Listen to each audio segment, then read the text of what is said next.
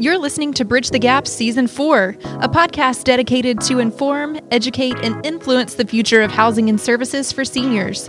This podcast is powered by supporting partners Propel Insurance, Inquire, LTC REIT, The Bridge Group Construction, and Salinity. Learn more at btgvoice.com. Welcome to Bridge the Gap, the senior living podcast with Josh and Lucas, a great educational show on tap for today. I want to welcome Jill Johnson. She's the president and founder of Johnson Consulting Services, which is a management consulting firm specializing in specializing in strategy development for senior living providers. And you are based out of Minnesota. Welcome, Jill. Old Minnesota, welcome. I'm glad to be here. Looking forward to the conversation. Yes, despite the cold, we're going to have a hot conversation about all the complexities around senior housing and all of the challenges that the industry faces that are very unique only to senior living and senior housing.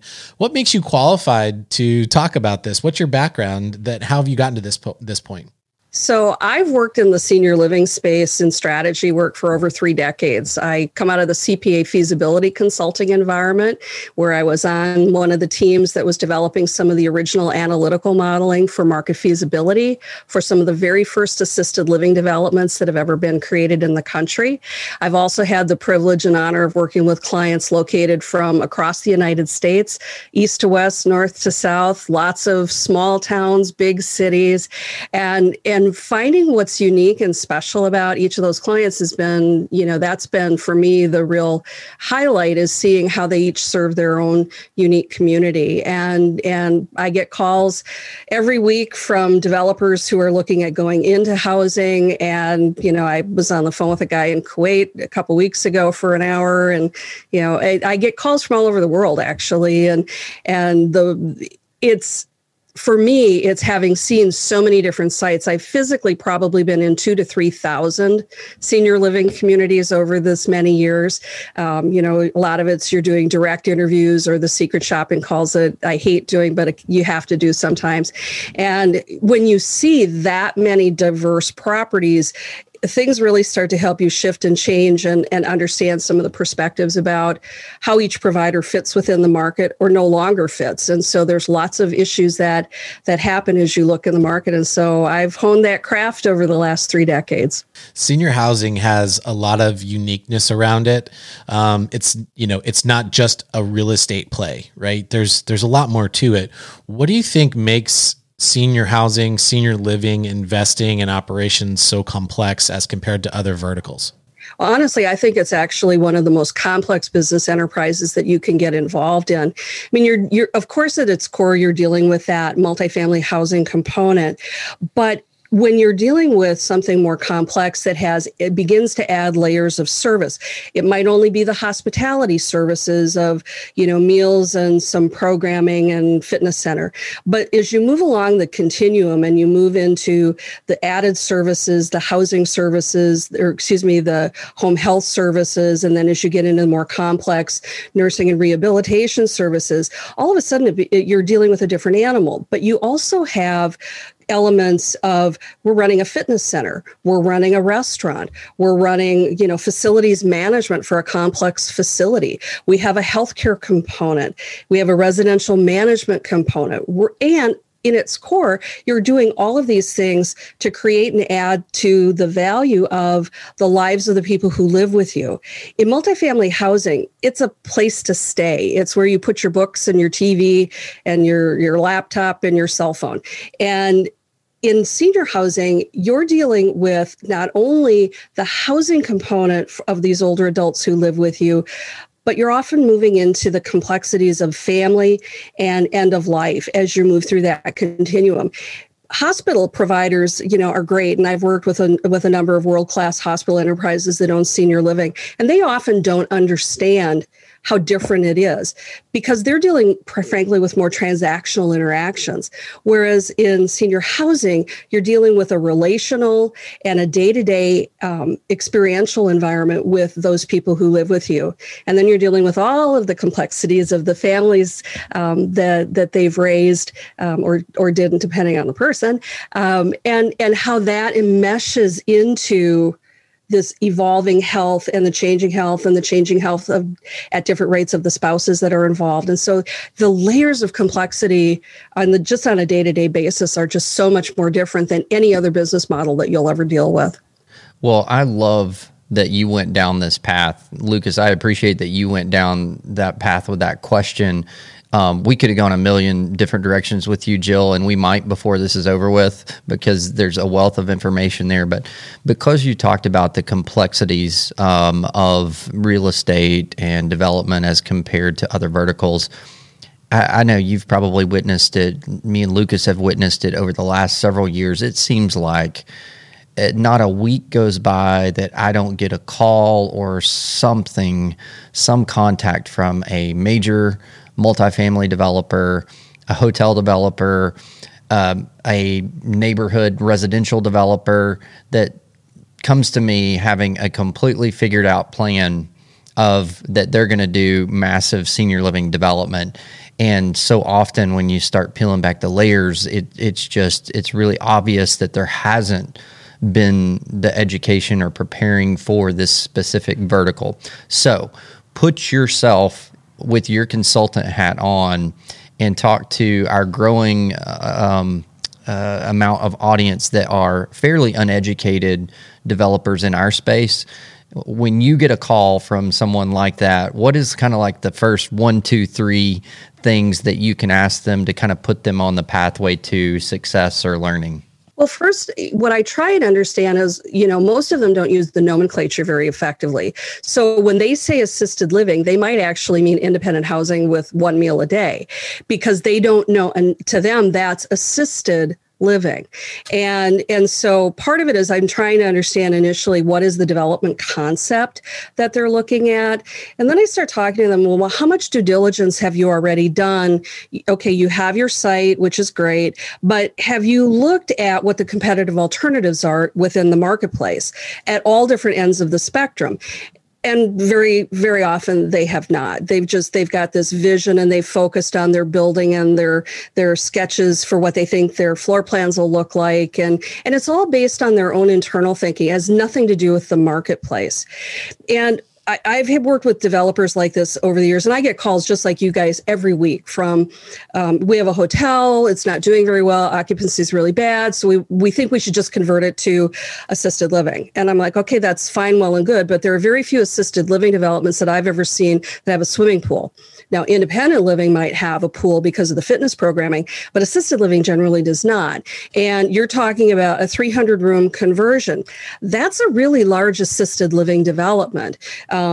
And so all of a sudden you start to seed in that dialogue. I just had one of those from Mississippi the other day. And, they don't know that there's size, scale, and economies. And to fill a 300-unit assisted living only site, yeah, good luck right now. I mean, and so then I talked to him about, well, have you looked at the demographics of the area at all? And in many of the markets, and I talk about this in my book, Market Forces, is that the demographics are actually very thin around that 85 plus age grouping in most markets across the country right now. Yes, there is a senior tsunami, but that tsunami is younger seniors, younger retirees, slightly on the older end of the baby boomer generation. The market that we're serving right now in most levels of care are those folks that are the silent generation that are at least 85 years old. If you talk with most providers, the average age at entry is 85, 86, depending on what they offer and so forth. And so as I start talking to developers about that, and depending on their level of knowledge, I'll say to them, look, have you ever considered active adult housing? So age-restricted multifamily housing with no services. You might offer a really beautiful community room and a great fitness center, and I'll let you have the pool. But, have you thought about that at all? Some meeting spaces, some common areas where they can hold private gatherings, but where these people are living their own lives independent of the resources that you offer them. It's a safer and easier play for a developer who doesn't know anything about this industry. The other part that I get, and Josh and Lucas, I'm sure you both hear this too. Oh, I'll hire someone to run this development for me. I'm like, okay, that's a great theory. If you're going to hire an individual, how are you going to effectively manage the work effort of that individual if you're now getting into a business that you know nothing about? And if you're going to hire a management company, are you, again, as an owner, going to be able to effectively assess the quality of the efforts that they have and how they're positioning your site for you, especially if it's a brand new site? You know, it's best to do it well from the get-go. And you can have an easier market entry. I'm seeing in almost every market that we work in and have worked in over the last 5 years, there is enormous market opportunity for active adult housing or age-restricted congregate housing of any kind if it's well-developed, if it's attractive to the local marketplace and consistent with the marketplace. I want to talk to that for a sec. And if it is well priced. And a lot of developers, we saw this with a competitive property across the street from one of my clients. They came into the market and it was active adult housing, but they didn't know what they wanted to do with it. So they started to bundle in a couple things like a little activities programming that was done by staff. And then they had like a couple meal programming. And all of a sudden their price points were about $400 to $500 more than what active adult housing in the market was at. And their occupancies are dismal. They've been open for like 2 years now, and they're at like 40% occupancy at best in a market that is absolutely swimming with need for active adult housing. But they mismatched it, and price calibration to the market and using the demographic insight is so critical. But for developers who don't know anything about the industry, that active adult housing is frankly the easier and faster play to get in. You're dealing with people who have a higher net worth generally than somebody who's 85 years old and in their spend down. And they're a lot less work, frankly. I mean, it's easier to deal with somebody who's in empty nester housing that's 65 to 70 and still living their own life. And you don't have to have all those added resources. Certainly they can age in place, and there are plenty of home health agencies that you can bring in if they ever need help, but you're not responsible for it. You don't have the liability. You don't have the obligation, and you get your units filled in, and as they age in place, then if you've got extra land, you can decide, should we now add some additional housing? We've seen developers that have done that. With regard to the hotel conversions, okay, folks, let's be honest. A hotel is not a beautiful apartment setting, and you can do all the wall knockouts that you want, but it's still a box. It's still a rectangle. And so when you're thinking about who would really want to live there, you might find that your hotel conversion puts you into more of a middle market or a lower middle market offering. The kinds of high-end properties that folks who are getting the big bucks are doing generally aren't hotel conversions. So helping a developer to calibrate their understanding of their opportunity, just because their hotel isn't succeeding anymore doesn't mean that it's marketable as retirement housing. They still have to look at the market feasibility for it. Well, the term you just used, I think you said calibrating their opportunity. I think that's a really important topic. Obviously, a lot of what you said, we could sit down and talk for a really long time. I know I can even see his brain spinning over there. He's got a million questions. But this is a really, really important topic. And I think another important topic in there is understanding the demographic. Something I haven't heard too many people talking about that I think is really important, as you mentioned, the silent generation, which is the actual generation that we're probably serving right now in the predominant amount of senior housing, but yet a lot of the product that we're putting out there trying to get stabilized right now is probably not geared toward that group. And it seems like a real misunderstanding of what we're developing and who we're developing for. Do you have any thoughts on that?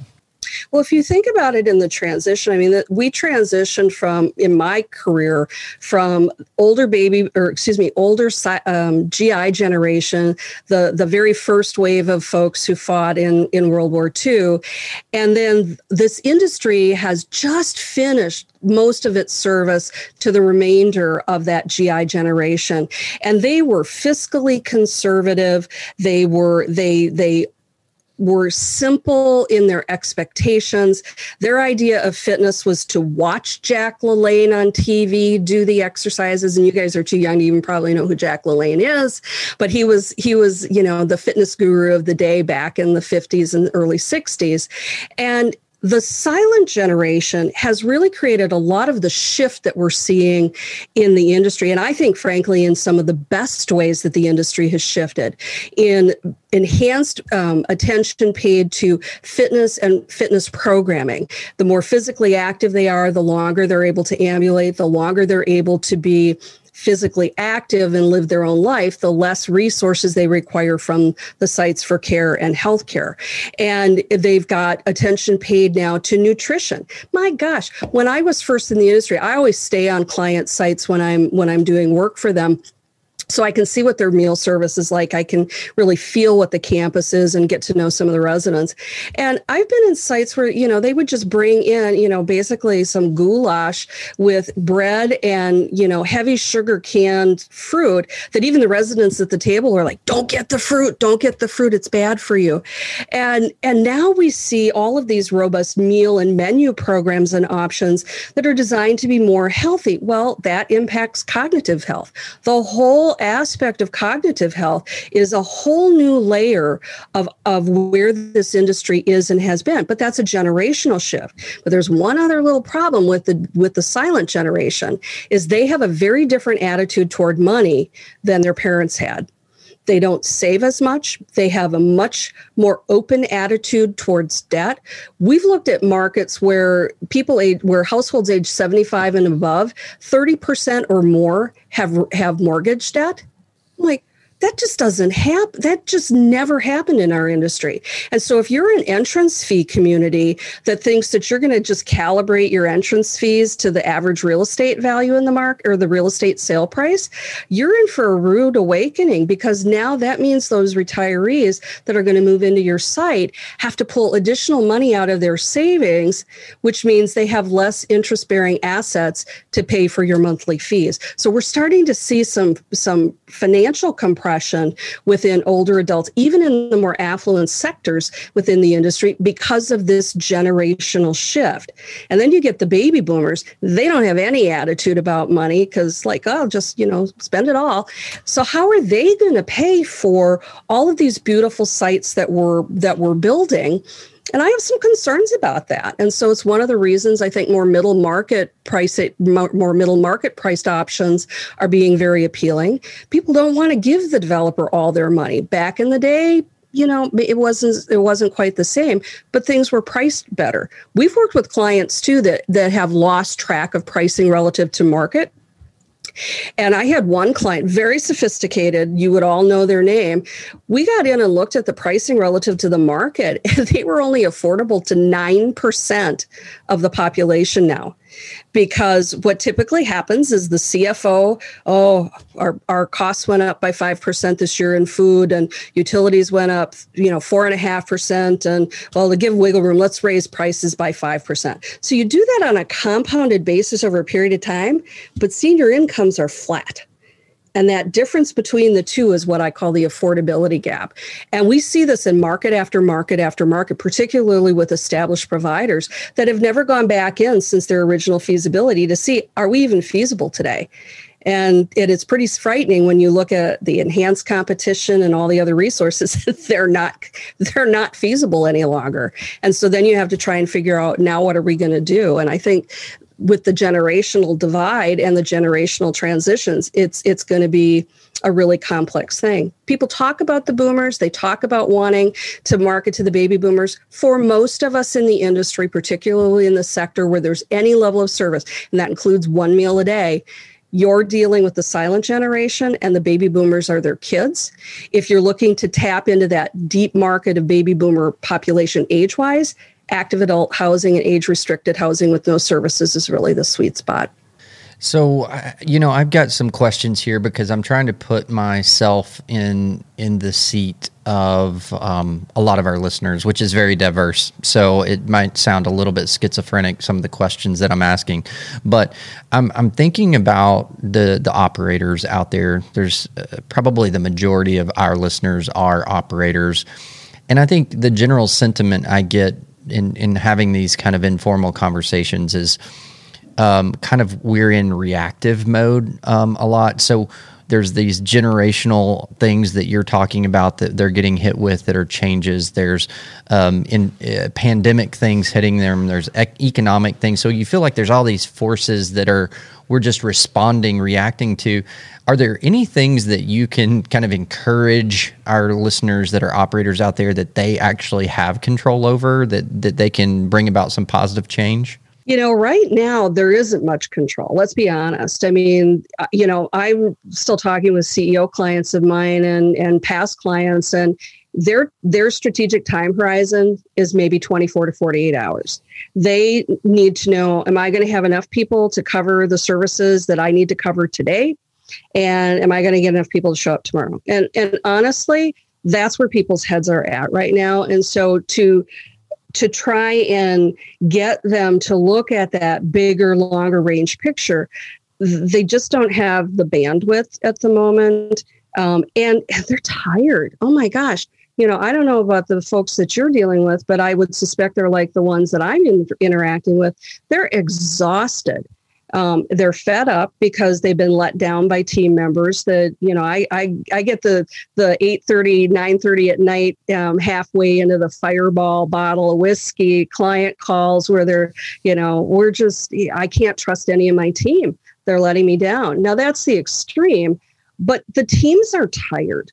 The teams have been fatigued. They're trying to manage the Zoom educations of their kids at home. They're feeling guilty because they're supervising. They feel guilty because they might be exposed to the COVID and bring it back home. And all of that distress, there's been no let up. It's been almost an entire year of that level of operational pressure. And then you overlay that now with the financial pressures that they're starting to really feel, because who budgeted for PPE? I mean, who budgeted for jugs and gallons of, hand sanitizer? And so now all of a sudden, and then the overtime pay and the hazard pay that they had to do. So even operators that have historically done very well, their margins are a lot thinner right now. And so they're still just kind of trying to navigate the day-to-day and dance through the raindrops. Occupancies have been compressed too because we haven't been quite as appealing as an option for folk.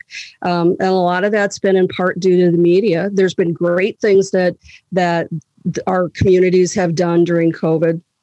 But that planning cycle, that reactive mode, is truthfully where they are. And don't feel bad. If for those of you listening, if that's where you're at right now, please don't feel bad. You're not alone. Most of the people who tell you that they're doing great planning are, full of what, and they're first and foremost is survival and caring for those that are under your care.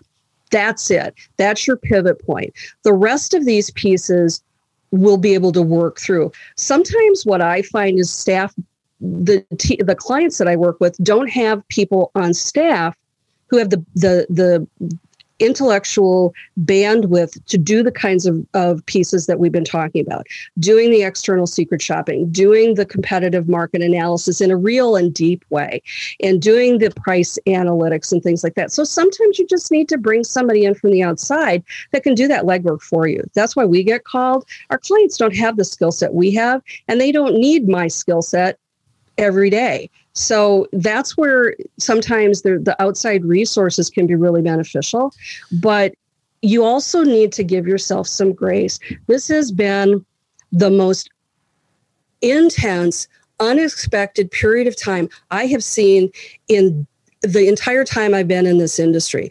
It wasn't like this after September 11th, 2001. It was bad, but not like this after the economic collapse back in 2008, 9, 10. This is different, and it's hitting at layers that we're only beginning to understand. So if folks are tired and feeling reactive, good for you.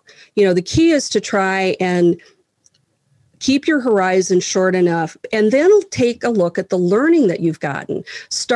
I do rumination files. And so, oh, wow, this was an idea that worked. Throw it in the file. Don't think about it again. All of a sudden you've got, there's like 25 little slips of paper in that file. Then you can pull them out. I think technology is going to be one of the biggest game changers to come out of this experience for the industry. And looking at all of the resources that technology now brings to play. Telemedicine is creating new opportunities for our residents and communicating with families. There's all sorts of elements that are coming into it. That's a market force that's having a shift. And I'm excited about where that will lead. But I think we just have to finish getting through this cycle of intensity. Yeah, Lucas, I can see you nodding. I mean, this layer of intensity, and then give yourself like 24 to 48 hours of break. Yeah. Okay. Take a little bit more break than that. But the reality is just breathe through it. And if you need some help, ask for help, hire the help you need, hire guys like Lucas and Josh who can bring in different perspectives for you, and allow yourself that grace. I mean, you will never go through anything like this again in your professional history. What I'm more concerned about is how many people we're going to lose. Jill, we hope not. No, I hope not either. Oh, Lord. But, I hope that there is so much learning that comes from all of this, and the real benefits of community and interaction. Some of those things got lost in the pandemic. I mean, our residents have been, basically locked in their apartments. It's like a minimum security prison. Nobody wants to call it that. And I hate even saying that, but the truth is, as we reacted as an industry and pulled everything back to keep everyone safe, some of those things that made housing appealing, made this congregate living environment something that was desirable. And again, we're talking about want versus need-based housing. We've created some tension, I think, with our market and a little bit of mistrust. So we're going to have to earn that back with the marketplace as we help them better see how we responded to the crisis and how we re-enter a more normal living environment for our residents. And that's really good, Jill. So before we end, we're going to talk about a book giveaway that's going to be very exciting. That you have a book that you've written that we're going to give out to some of our listeners. I want to do some quick fire last minute hits. Occupancy is a big topic. What are 3 things right now today operators can do to address occupancy issues? First of all, you need to go back and talk with your marketing department. The truth is, a lot of marketing departments went into panic mode and shutdown mode. They've been reacting only to the calls of people who were on their list. If they had people who were hot prospects, they've been communicating with them. They haven't all done a very effective job of continuing to do outreach and rebuilding the fire. I would also look at how can you leverage social media and particularly video to showcase elements of your community, not all the older adults with masks walking around, your staff walking around, but showing and letting people start to feel again the openness of your community and the visual appeal of your community, and take them outside too. Here we can't do that in Minnesota right now. It's a little cool, but if there is an opportunity to showcase the grounds around you or the birds in nature that are, even if you only have one birdhouse, that counts, and start to show and express through marketing the life that is coming back into the campuses. And I think you will do more. You will have more success occupancy-wise with that if you do that. You also need to reach out to your referral sources. Traditionally, people in this industry have just hunkered down because we shifted our marketing people to delivering meals and mail and the coffee cart. And now we need to get back to the business of the business and looking at how are we reconnecting with those people that have been historically a good pipeline for us, and also the people who are prospects or family members, and help alleviate some concerns. Maybe you do a Zoom call with a couple family members to talk about, as you're rethinking mom's plan about moving in, we can begin to start looking at space design. We can begin to talk about what kinds of renovations she's going to want in her apartment, even though you think you're probably not going to have her move until maybe the late end of the summer. We can begin to talk about that now and make sure you get your deposit down, and we'll include that in to what we're doing. I think people have been so passive and they've been afraid to talk to anybody because they didn't know when they would be open again. They didn't know when they could physically tour people again. The smart marketers, and I've got clients that have occupancies that are still well into their 90s, not age-wise, occupancy-wise, 90s percentages. And it's because they didn't just completely pull back on everything. They shifted their marketing from maybe that face-to-face direct day tours to other avenues of communication. And a smart marketer will really be able to go back and take a look at all those other ways. I had a call from a marketing director down near the Atlanta area, and she was new to the role, and her corporate office was putting all kinds of pressure on her for, occupancy. And this was probably about 6 months ago. And she's like, they're going to fire me. And I started laughing. I'm like, well, who are they going to replace you with? They're not going to fire you. And everybody else in your corporate organization is in the same bailiwick. So why don't you focus on what you still can do?